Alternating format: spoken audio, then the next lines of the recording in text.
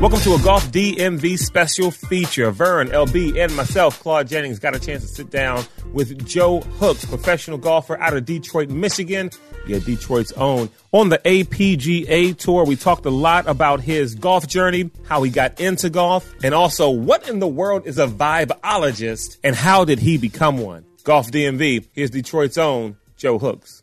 All right, Golf DMV, want to welcome Detroit, Michigan's own Joe Hooks to the podcast. Joe, what's going on, my man? What's going on, man? Glad to be here. If I understand correctly, you grew up with golf, though. I know you said your dad wasn't an athlete, though. He was a member of the Detroit Club, right? Mm-hmm. Detroit Golf Club. I'm sorry. Yeah. Which I checked it out today. So I got a couple questions. One, it looks really nice and prestigious. And you said he was a member before you were born. So you're 27 years old. So he was a member for a while. He joined in 92. Yeah, he was one of the first probably first 10, 15 black members at Detroit Golf Club. That's when I did that math, I was like, damn. I was like, he got to experience sort of technically both sides of golf, like pre-Tiger and post-Tiger. Not that they were hella different. Well, but I remember Detroit Golf Club didn't allow any black members to join until 1987. Wow. You know what I'm saying? Wow. Which for Detroit, you wouldn't. That's wild. Wouldn't really realize that. Black City, right? That's wild as hell. You know what I'm saying?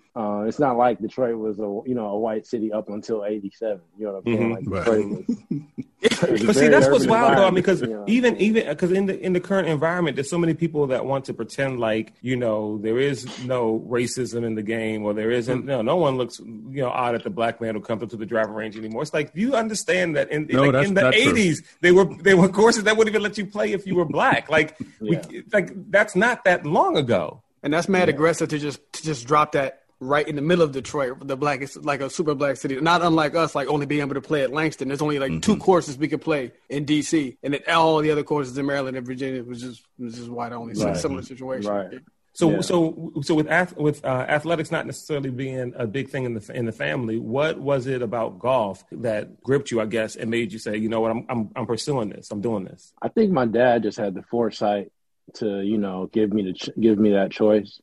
I played AAU basketball up until 9th grade, and I love basketball just as as well. But at the same time, in the summertime, I was getting dropped off at Detroit Golf Club before my dad went to our supermarket. My dad was in the retail business. I don't know if y'all looked him up, but my dad owned 2 supermarkets here in the city of Detroit for 30 years. Okay. And so we were the only black-owned grocer in the Midwest pretty much for a long time. Mm-hmm. And so he was still, he was in there every day, you know what I'm saying? And before he went to work, he dropped me off in Detroit, and I was getting my work in from pretty much. I've been playing. I've had a club in my hand since like around the age of 2-3 years old. But I was allowed to be at, I guess you could say, play at Detroit Golf Club. The age limit was 7 years old. That's that was when you could play. So as a child there. So once I was 7-8 years old, that's when he started dropping me off. Mm-hmm. And, I just, young black kid, that everybody knew, just because I was obviously born in the club and all the employees, looked out for me a lot for the most part. Let's go. So they rock with you. Then. It wasn't like a weird situation. Okay. Yeah. Okay. But it was, a lot of black employees at the club, obviously. Mm-hmm. You know what I'm saying? So black membership. And but aunties and uncles hanging out at the black club. Membership, but black, a lot of black aunties and uncles. Exactly. Yeah, I know how it is. Yeah. Exactly. So I guess like by the time I got to age 11, 12 years old, I knew that I started to realize, okay, golf should probably be my, my sport. You know what I'm saying? And I guess that came from having so much success as a junior,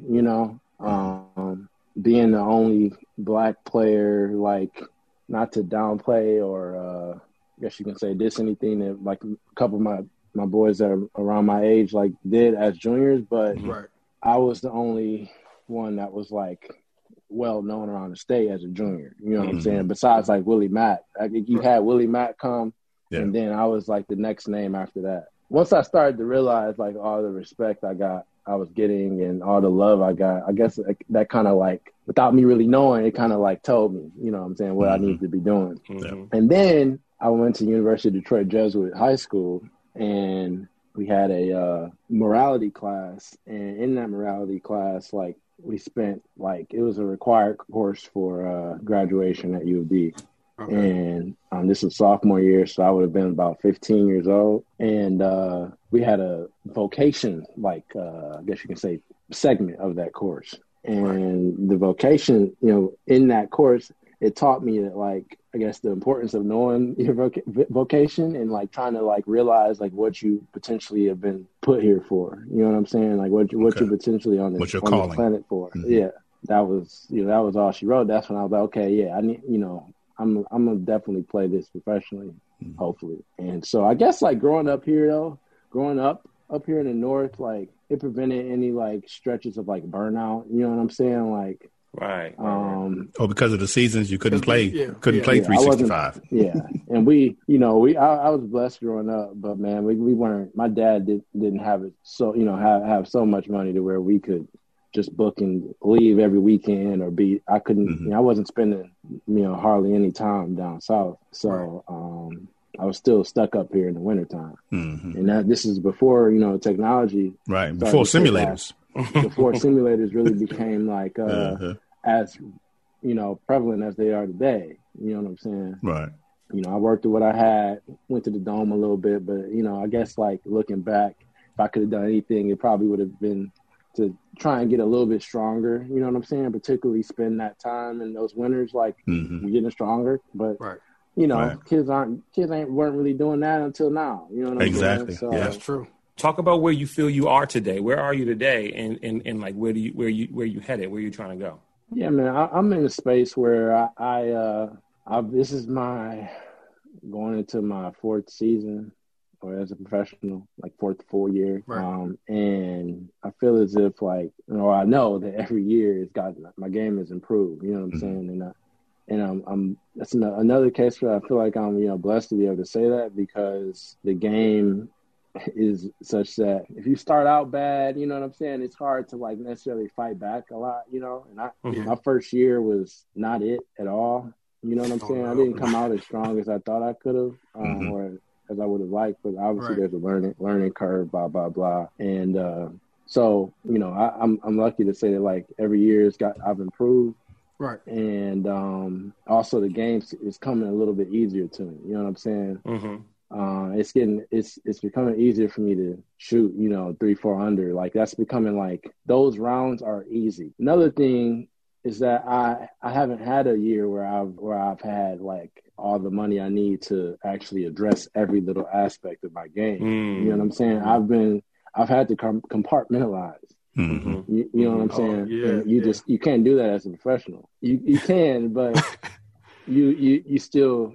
You find yourself just playing catch up. It's funny. I mean, when we talk about that a little bit deeply, a little deeper, because we talk about all the time. I got to spend more time in short game. I got to spend more time putting. Man, I'm trying to get more length. As just weekend guys who play. But as a professional, talk about just the dedication, how much time you put into that has to go into every single part of your game in order to take it to the next level. Yeah, you can't leave any no like stone unturned, right? Like you have to address every aspect of the game. So obviously short game, which includes putting and all that. Then your long, your mid, like your iron play and your driving, like all that has to be addressed. Now that's the easiest thing that I guess you can say. Like it's easy to go hit balls, right?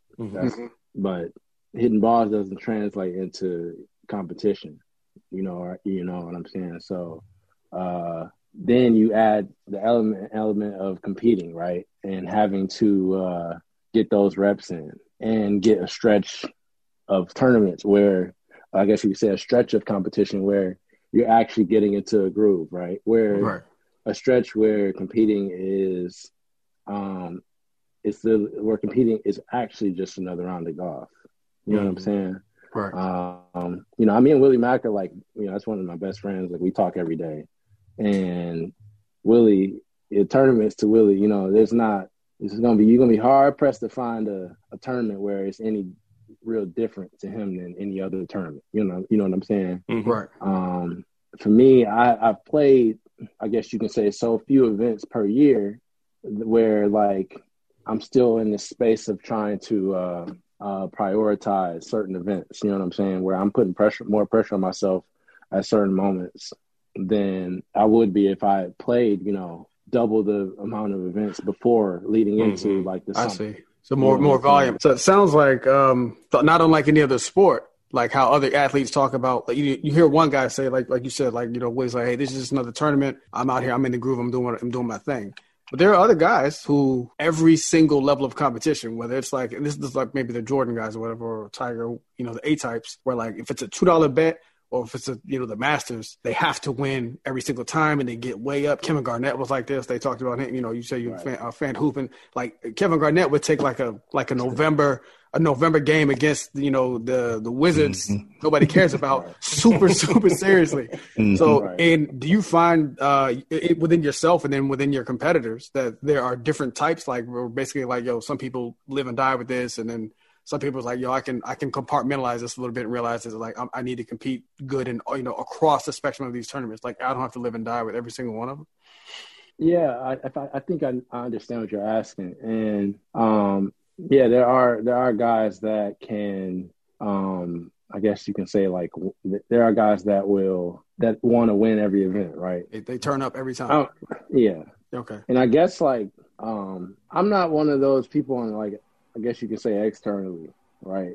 Okay. But at the same time, I'm a perfectionist, so like I expect even when, and I've gotten better at this, but even when I know that I may not be as prepared as I need to be going into an event, I've managed over the past year and a half, right, to find a space where at least for like a certain stretch of holes in any given 36-hole event or 54-hole event, right, where I'm like, okay, I'm locked in. You know what I'm saying? Like I am blacked out. Right. And my whole thing is I want to be able to find that space after, preparing, like with having every aspect of my game prepared. I got you. You know what I'm saying? Like I don't want to be coming in knowing in the back of my head that, okay, like I definitely haven't been able to practice as much as I need to, but we're going to do this anyway.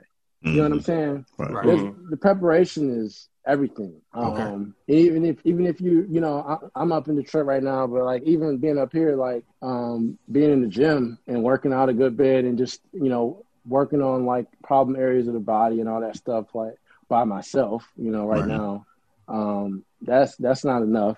You know what I'm saying? Putting down here in our basement, that's not enough. It's not playing rounds. You know what I'm saying? I need to be working out and playing around the golf and practice and hitting the balls and working on my short game and stuff. Mm-hmm. At the same, and then also playing in tournaments. What I'm saying? All this stuff needs to be done at the same time. I know you mentioned you have family in Florida, and on your Instagram page, it had you as Detroit and Florida. So do you spend more time in Florida now? Well, yeah, over the past two winters, I've about 8 months, 8 months out of the past 2 years, I've been down in Florida, full time. Yeah. So so you can get all your work in while you're. I mean, obviously because of the weather, I'm assuming you can get in a lot more work while you're down there. Yeah, absolutely. Mm-hmm. Yeah. So like that's been one thing where I've like worked through, and still even being down there and not having like ample cash to be able to compete in all these tournaments, all the tournaments that are down there, but still just being down there is great. You know what I'm saying? But right now, I got a sponsorship opportunity that very likely will be coming in this month. So hopefully, like if that pans out how it should, I'll be getting a new spot and stuff down there. I'll be setting myself up. I'll be able to set myself up for like the next 2 years in Florida. Oh, that's nice. where you know what I'm saying, where I'll have full time. Yeah. Full time, like I have the option to be down there full time. So I really want the audience to really understand what it's like trying to, grinding at, on the semi-pro level, on the pro level, mini tours, whatever, trying to get to the PGA Tour. You mentioned, this is good, you said you played AAU. When I read some stuff about, now they don't do a whole lot about the APGA for obvious reasons, but Golf Digest and Golf Day and Vice, even they've done some stuff about the Korn Ferry Tour, following these guys around. And I was surprised to learn, Joe, it's a little AAU-like with the money sometimes where like, maybe it's a dude that knows a guy in the clubhouse and they like him, they rock with him. So they put a little bit of like off the books money on him or cover a tournament. But now, there's obviously some vig on that. There's a percentage. Maybe there's an angel investor that don't want the money back. Can you talk a little? I mean, there's that part of it, and then there's the parts you talked about, which is basically where, hey, I finally got up enough money to enter this tournament. Can you talk a little bit about the difference between, this person's going to miss a putt in the top 30 and it's going to be the difference between 230,000. Okay. Versus if I don't make this putt, like I don't get a shot at like the Farmers Insurance Invitational to get into the Open. I mean, the pressure at the semi-pro level, I feel like can almost be more than it is at the pro level. You know what I'm saying? It is. Okay. It is, in my opinion. I think that a lot of that stems from the money, obviously the money. You have guys on the mini tour level that are, fully funded for the most part. They literally back of their head, they got next week. You know what I'm saying? They got a couple weeks from now to play. Right. You know what I'm saying? Like where they got another opportunity to win, 20, 30, 40 grand or whatever. Mm-hmm. If, you're in that stretch of the season where you got these somewhat big purses. Right. But at PGA Tour level, you know what I'm saying, you got there for the year for the most part. And once you're on the PGA Tour / Korn Ferry, now Korn Ferry is a different story in the sense that, the money is a little bit lower, right? So unless you want to top – a little bit. Right. Exactly. Unless you're one of the top guys on the Korn Ferry Tour, it can still be a grind if you don't have any endorsement cash. Right. You know what I'm saying? If you operating without, a bonus from one of the big time companies like Callaway, Titleist, or whatever. So the difference is substantial. APGA events, right? Like you get to that tour championship and you got guys coming down the stretch in the back nine of the final round. Right. Worried about the points list, you know what I'm saying? The points race, because you got that bonus money at the end of the year, and some guys, you know what I'm saying, really need that extra, $5, 10 grand. You know what I'm saying? Like, or even knowing that you're so close to finishing top 5 in the points race or top 8 in the points race, even just knowing that is enough to just put that little bit of extra pressure on you. You know what I'm saying? Right. Yeah. But it's a lot more pressure at this this level in many ways than it is on the big stage. Yeah, I would think so, because these guys are playing for this is their life. I mean, they're playing to eat tomorrow. They're playing to have somewhere to lay their head next week. But the guys in the PGA, for the most part, and I put it in air quotes, for the most part, if they don't win, okay, fine, I'll take my $30,000 check and I'll play next week.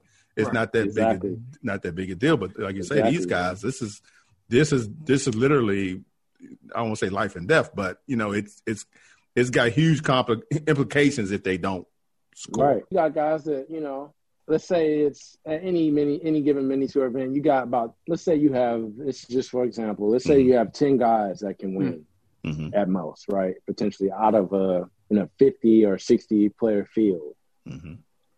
You got 10 guys that can win. Out of those 10, maybe a third of the 10 have, all the cash they need. Right. Sponsors. You know what I'm saying? As far as sponsors go. So, now you're going to have some guys that may not be able to, you may not really expect to win, that have that same type of backing or just cash in the family, whatever, just more. So let's just say backing. Because it's not always sponsors for people. Right.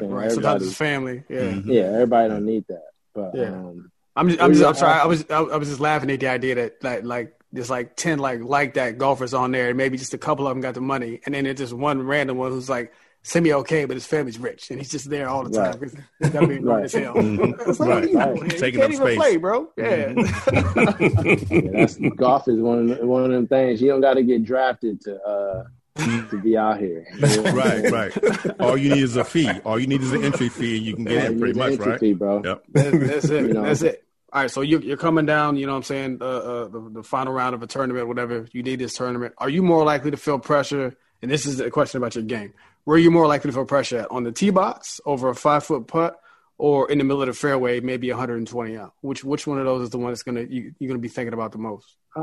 This year, man. This year is probably just like the wedges weren't that tight. this year. Okay. So it would. I have to say in the scoring zone. Yeah. So 1 to 1. You know, I'm solid on the greens. Okay. Like as a whole, but yeah, anywhere but 120 and in. Like I had a lot of wedge shots that were just like so questionable. After hitting good tee shots, you know what I'm saying? Like the driver this year was really a weapon. Okay. And that didn't really vary, and that hasn't varied from moment to moment. You know what I'm saying? I was in contention a lot this year, right? And I'm talking about like played well in a lot of my first, the early rounds of some, these events, or the events that I could play, right? And got myself in the top 5, like going into the final round a lot. And I found that I just wasn't scoring. Okay. So a lot of that I want to attribute to like not really like working on having like an efficient way to work on that area of my game, right? But also in the same sense, when you get into contention after like just after once getting into contention becomes regular, then you can kind of get over that hump. But I feel like I didn't really getting into contention wasn't normal until this year. It sounds like, and this is something I'm just learning now, it sounds like there are 2 levels of pressure for golf. So for us, for the weekend golfers, obviously if you're playing for score, we want to go out, we want to shoot well, blah, blah, blah. But it sounds like even if we got like really good, it sounds like what you're saying is any sort of competition is sort of like, you're a good golfer, you're solid, but there's another level when you're actually competing against other people for money that can sort of maybe put pressure on your game. And I hadn't considered that because I feel like golf has enough pressure built in it already. But it sounds like it's because I'm trash. But it sounds like there's a second level. Because like I said, for somebody like you who can consistently score 3-4 under, you've said a couple of times while we're talking that like I need to like when I'm in contention early it's different, or when I get to the point where I'm like blacked out or in a groove late in the round, I need that to happen earlier. So there's like 2 stages of competition, really. Yeah. So I guess there's like 2 stages of like the learning curve, right? Okay. So you're going to have, or 3 stages really. You're going to have that stretch where, you are just trying to find your way, and you're going to have some good rounds here and there. It may come in the first round of a couple tournaments. It may come in the final round. Then you're going to have a stretch where you find yourself close to winning, right? And that's where I was this year, which, that's kind of, I can attribute that to what I was telling you guys earlier about how I've been able to play better and better each year. Coming out shooting 66, 67, 68 early, that it wasn't an issue. But getting over that hump is crazy. You know what I'm saying? Like shooting even or 1-2 over after shooting that, it ain't gonna work. You know what I'm saying? Exactly. In the final round. Once you get into that final group or second to last group, you gotta do your thing in that final round too. I got into a playoff at one of our first of our 2 events in LA for the APGA tour. I got into a playoff at the first event, and I striped my tee shot, and my the second shot was in the divot, but I hit like a 2-iron like 60 yards past the dude that ended up winning. Right. And I hit it way down into a space where, I just didn't plan on being. And earlier in the day, I hit 3-wood and was shorter than I was with the 2-iron later, So I ended up in like a little divot, bottom of the hill, just like a little small like indentation where from 60 yards, you're not going to, you don't have any control over the ball. Right. And Landon was literally about 60 yards behind me, had like a full wedge shot, relatively normal circumstances, hits it to like 4 feet. And he had also won a week or 2 weeks prior at our last event. And he had won in a playoff there with a birdie on like the first hole, I think it was. Right. So, like I got myself into a spot in the middle of the fairway where I just, couldn't really do anything. But I knew that like, okay, you got to make birdie. And I'm only bringing that up because it's like a microcosm for the final round of these events. Like the playoff was a microcosm because I know that I got to make I got to make multiple. I got to make birdies. You know what I'm saying? Like I can't go out and pars ain't gonna do it. Pars ain't gonna cut it, especially on a mini tour level. You know what I'm saying? These courses that we play aren't hard enough usually. They aren't set up hard enough for par to be like good enough in the final They're not round. that challenging. Okay. Yeah, like they're, and they're just not set up in a challenging enough way. Greens ain't fast enough. Okay. Fairways ain't firm enough. You know what I'm saying? Okay. I went to your IG page, and just a couple of things I noticed, which will I'm gonna do this first one, and then we'll come back because the other one will involve these two clowns that I'm talking with. Okay. Well, I'm gonna take that back. These two cats. I'm not going to say where's the clown stuff coming? I know. I'm sorry. Thought everything was cordial so far tonight. I took it back. Flexing for company. Flexing for company. Y'all got a lot of love for each other, man. If you ain't talking about your friends like that, then y'all really friends? Yeah, I know, right? I took it back. I apologize. On your IG page, you have a vibologist. Just explain what that is to the people and to me, because I wasn't quite sure what you were talking about. Yeah, man. It's so I don't know if y'all were following us last weekend when we were in Monterey. Prior to that, it still like exists technically. I have this event organization up here in Detroit called YDE. I started it, and me and two of my best friends started it in 2013. And basically what we did was create an event that like doesn't exist, right? And that's and when I say that, it was a formal event for our college age students to dress up, you know what I'm saying, get fly for, suit, tie, ladies come in with ball gowns, cocktail dresses, or whatever they choose, and we wanted to keep it like upbeat, you know what I'm saying? We wanted it to be like a hype environment. One of my best friends is his dad's the chairman of Music Hall up here in Detroit. So, which is one of the theaters up here. So, you know, we had access to a venue, and so that was no issue. So the first event, we made it invite only, and it was an absolute hit, right? So the second event, and that was a Christmas ball in 2013. Okay. Second event was on the rooftop of the music hall, which is now it's like one of the biggest like nightlife venues in the city of Detroit, called 350 Terrace. And we were the first ones to throw an event up there. That ended up being an absolute smash. I quickly became associated with like curating like this vibe, this elegant vibe, and just like he was a party maker. Yeah, but like, you know, classy and tastefully done. Classy. Oh, okay, I like that. The ball. I like that. So, and that was the whole. And I was serious about that. You know what I'm saying? All right, Golf DMV, we've got plenty more coming up with Joe Hooks, but we've got to take a quick break. This is Golf DMV. Hey everybody, it's Claude from Golf DMV, and everybody who plays golf knows how important the back is to your swing. And when the back goes, the game goes. And if you're anything like me, your game is trash already. The last thing you can afford is issues with your back. So I want to introduce you to the official chiropractor of Golf DMV, Dr. Smith from Cachet Spine and Sports. Now, she's conveniently located just outside Silver Spring, convenient to the Beltway. I don't have back issues right now. However, Lawrence Brooks, LB, you've heard his back issues, and you are a client of Dr. Smith. Tell us a testimonial. Oh, absolutely. So I found Cachet online a couple years ago after experiencing some issues with my lower back and actually I have a picture over my neck. I went to a chiropractor initially who could not help me. See?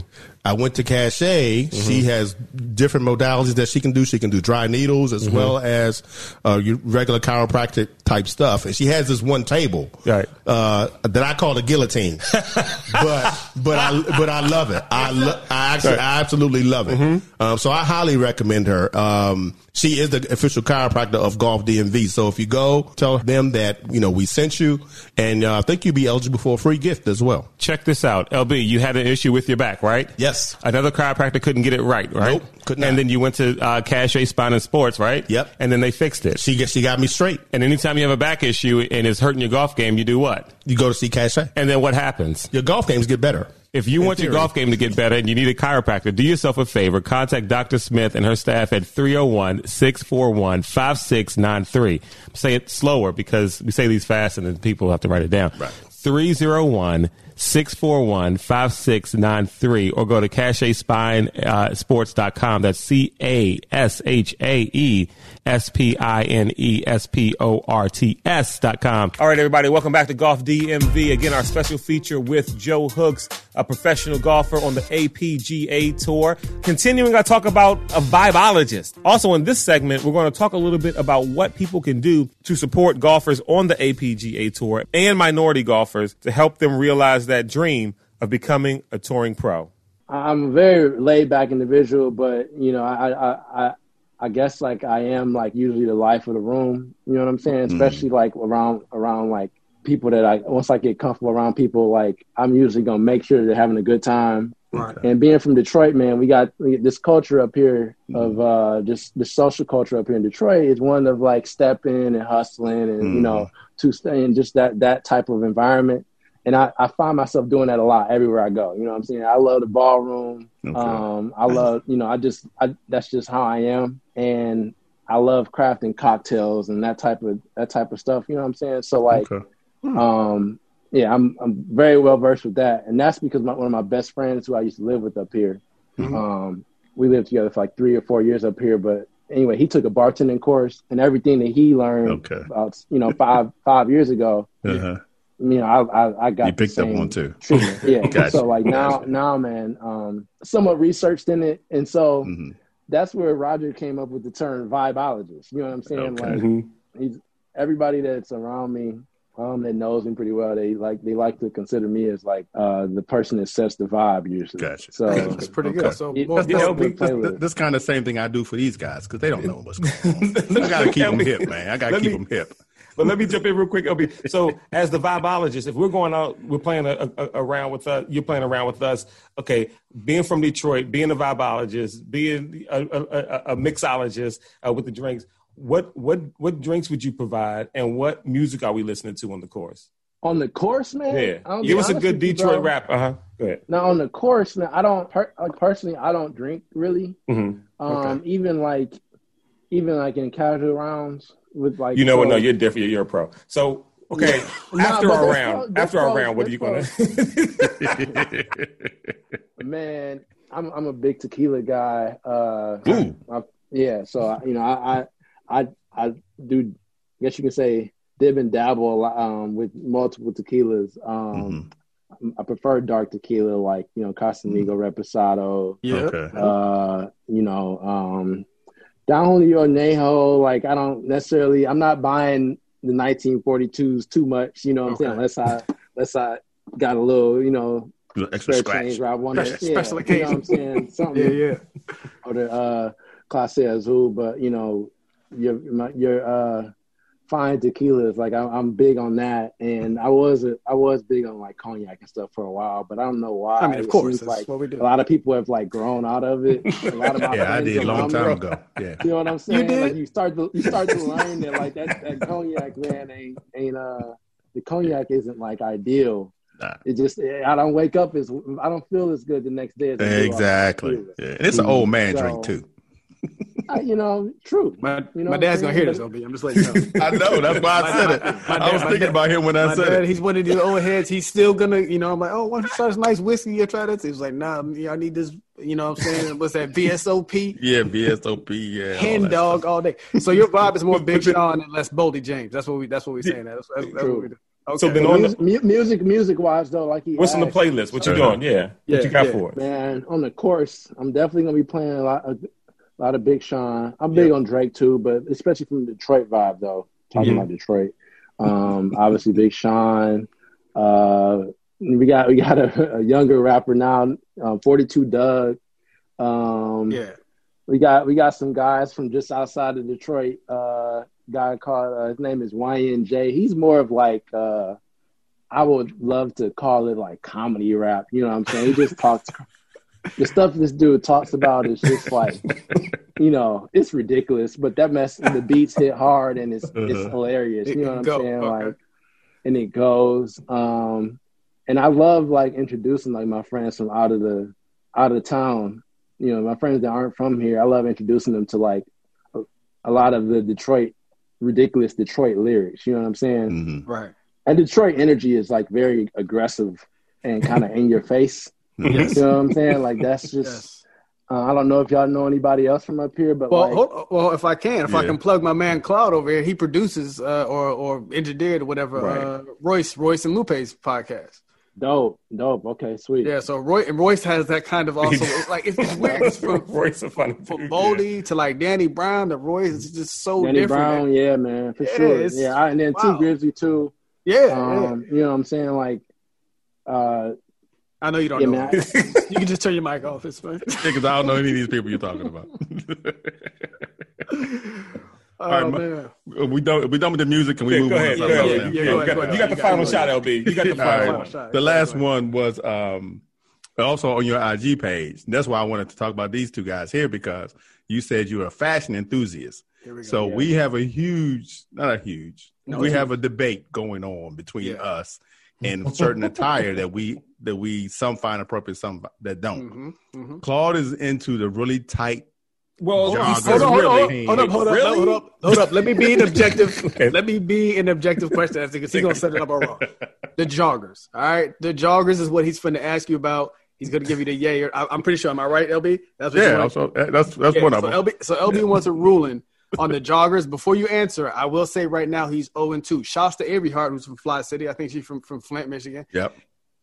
Unfortunately, he was against it. Good friend of mine too. Yeah, unfortunately, she shut him down, and then Alexis Alexis Belton. Alexis Belton shot it down too. Yeah, she shot it down too. But when I see like the brothers from Eastside Golf, they shot the joggers down. They shot the joggers down. Yes, they shut it I feel down. like, I feel like they did that to be funny on the show, because I was interviewing. I feel like they did that. See, you seem surprised, and I was surprised that they did too, because their fashion game is usually on 10. And I'm like, y'all just trying to make fun of me because you think it's funny for the show. Get out of here with that. You know what I mean? Like that's what they were doing.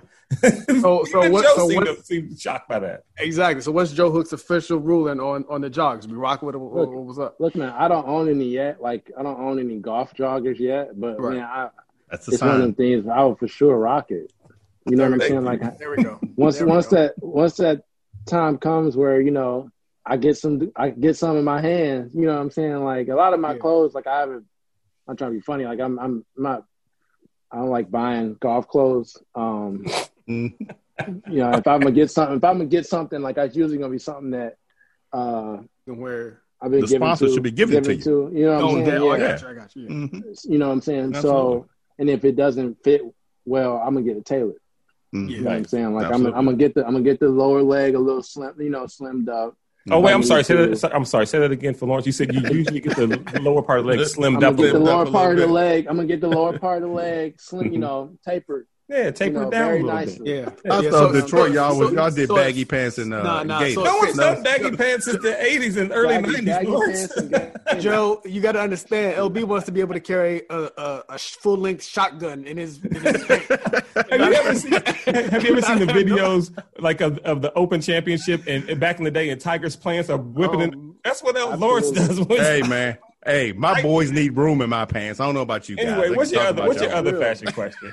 That's all I had. That was it. He said he was a fashion enthusiast. I want to know what that meant as far as your, your IG page. Yeah. So this is last I mean, if y'all see me, you see me in my some of my attire on Instagram, like as far as the suits and stuff. I guess like a lot of what's made its way to my page, as far as like a lot of my posts have been strictly suits and stuff, in the blazers, and then the ascots and whatnot. But outside of that, like a lot of my casual, but like out and about entire street attire, I don't take pictures in just because it's like it's just me. You know what I'm saying? You're gonna see me in it, right? Regardless, yeah. You know what I'm saying? Yeah.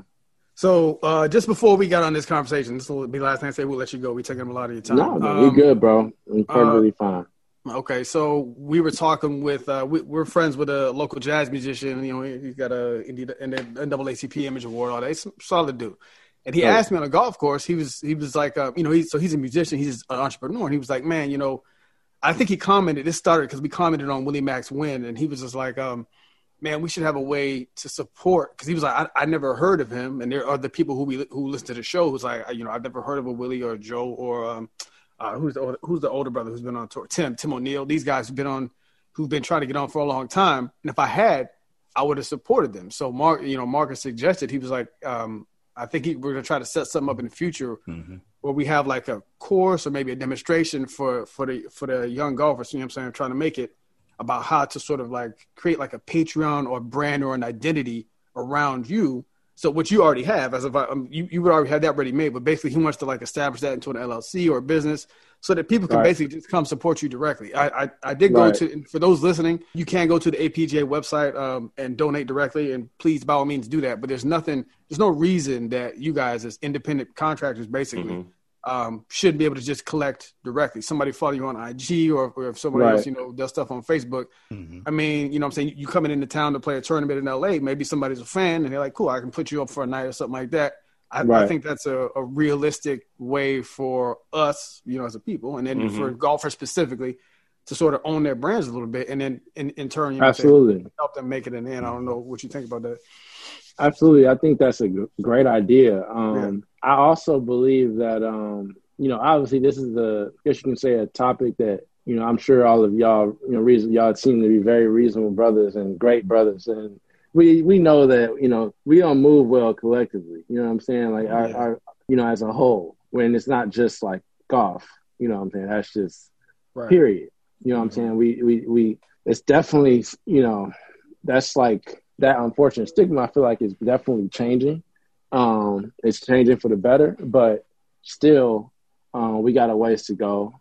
And I think that there needs to be, some collective efforts where, whether it's like some events where you manage to get some big wigs to come in and like meet you in a controlled environment where you have like, a handful of Black players, right? And when I say a handful, I mean like 4, 5, 6, right? Where it's 2-day, multiple day event or maybe even 3-day event, right? Where you have like a social aspect where you can engage with these players outside of like a golf environment. Right. You can engage with them like in a setting where they're not like as robotic. You know what I'm saying? Right. Because for me, you're gonna get me like you're gonna get like to see the real me like on the golf. Whether you come up to me at a tournament, after a tournament really, because before a tournament I'm not gonna be talking for real. But after a tournament, you know what I'm saying. Even if I play good or bad, you can get to feel me out. But especially like in a social environment is where you can get to feel somebody out, right? Right. And I think we need some events, or whether it's an outing or just even an outing, right? A charity outing, charity-based outing where you have a group of professionals or just like musicians and artists, where you just manage to get them together and bring those players together. You know what I'm saying? I don't know if y'all familiar with Wynn Hogan?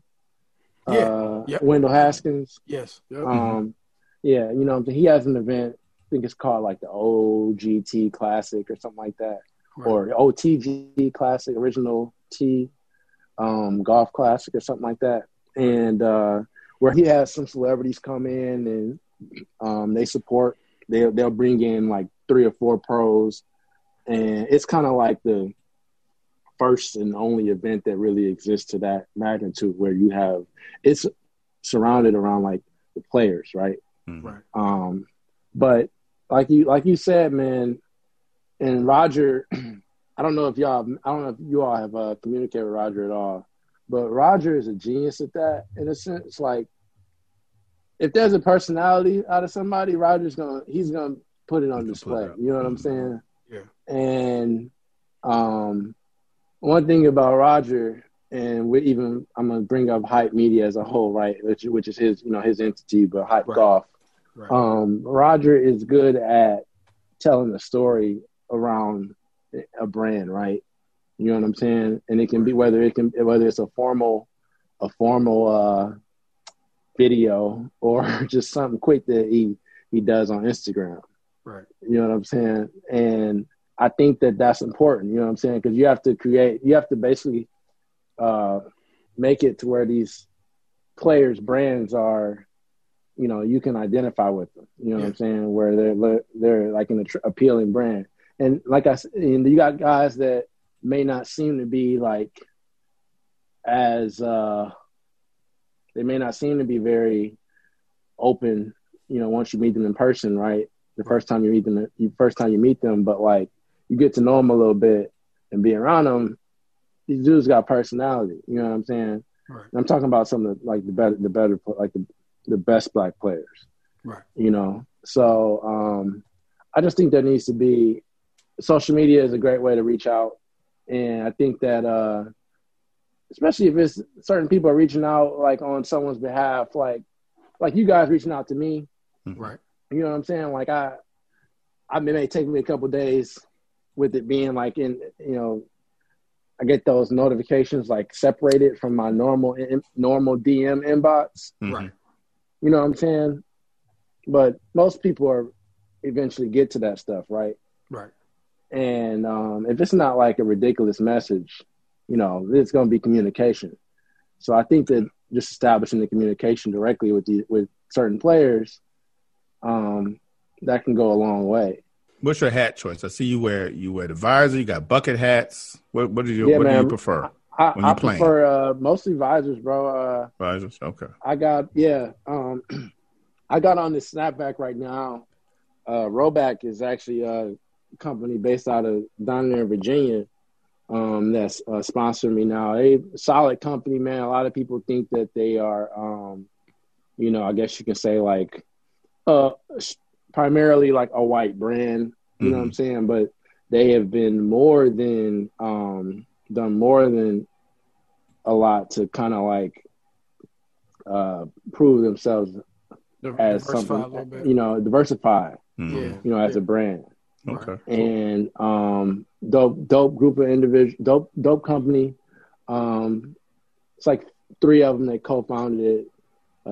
Scott Matt and his wife Christina, and then another guy Kevin, and they came up with the Drive Change program, which was basically like they selected like 7 or 8 professionals, minority professionals around the country playing professional, and decided, you know, that designed the shirt to kick it off. They designed this shirt that all black shirt with the Drive Change on the collar and stuff like that, just meant to be like a source of fundraising for, you know, for those players. Right. Now, obviously, I feel like it would be up to those players to like kind of extend that relationship, and I've been able to, you know, further that relationship with them. And so that's what this little dog is. Yeah, I recognize it because I was on that page earlier today when I was doing some research. I saw Kamayu on there, and then I saw a couple other players that I had noticed who I'll be reaching out to on IG, pitching them, so we see if we can get them on the show or whatever. So that's pretty dope. Yeah, man. Good company, bro. And you know, Elijah and Earl, you know, those are my boys. Like those are my dogs. Yeah. I'm trying to get them. They sent me. You know, they sent me some visors.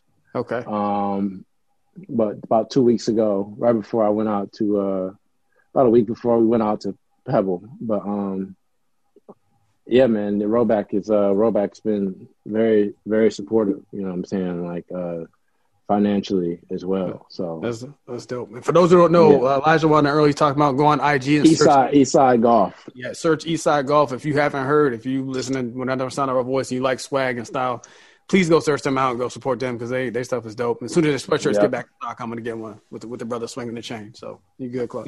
Right.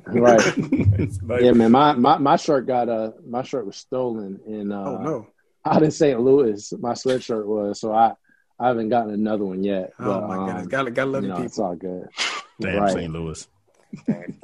All right, Joe. Thank you so much for joining us, Golf DMV, man. It's been a pleasure.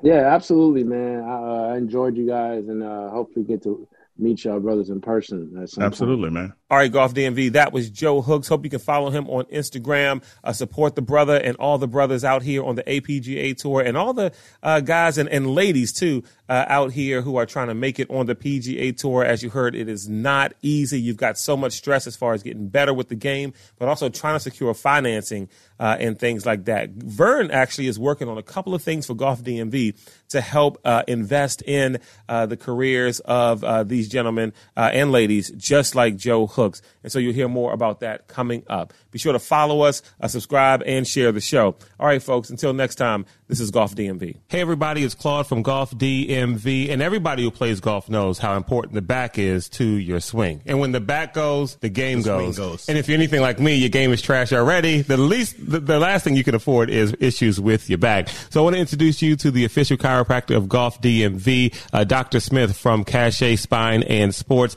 Now, she's conveniently located just outside Silver Spring, convenient to the Beltway. I don't have back issues right now. However, Lawrence Brooks, LB, you've heard his back issues, and you are a client of Dr. Smith. Tell us a testimonial. Oh, absolutely. So I found Cachet online a couple years ago after experiencing some issues with my lower back and actually I have a picture over my neck.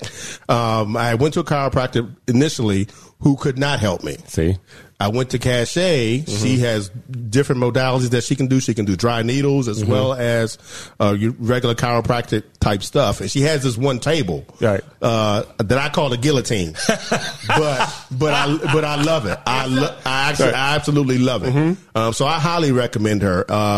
She is the official chiropractor of Golf DMV. So if you go, tell them that, we sent you, and I think you'll be eligible for a free gift as well. Check this out. LB, you had an issue with your back, right? Yes. Another chiropractor couldn't get it right? Nope, could not. And then you went to Cachet Spine and Sports, right? Yep. And then they fixed it. She got me straight. And anytime you have a back issue and it's hurting your golf game, you do what? You go to see Cachet. And then what happens? Your golf games get better. If you want your golf game to get better and you need a chiropractor, do yourself a favor. Contact Dr. Smith and her staff at 301-641-5693.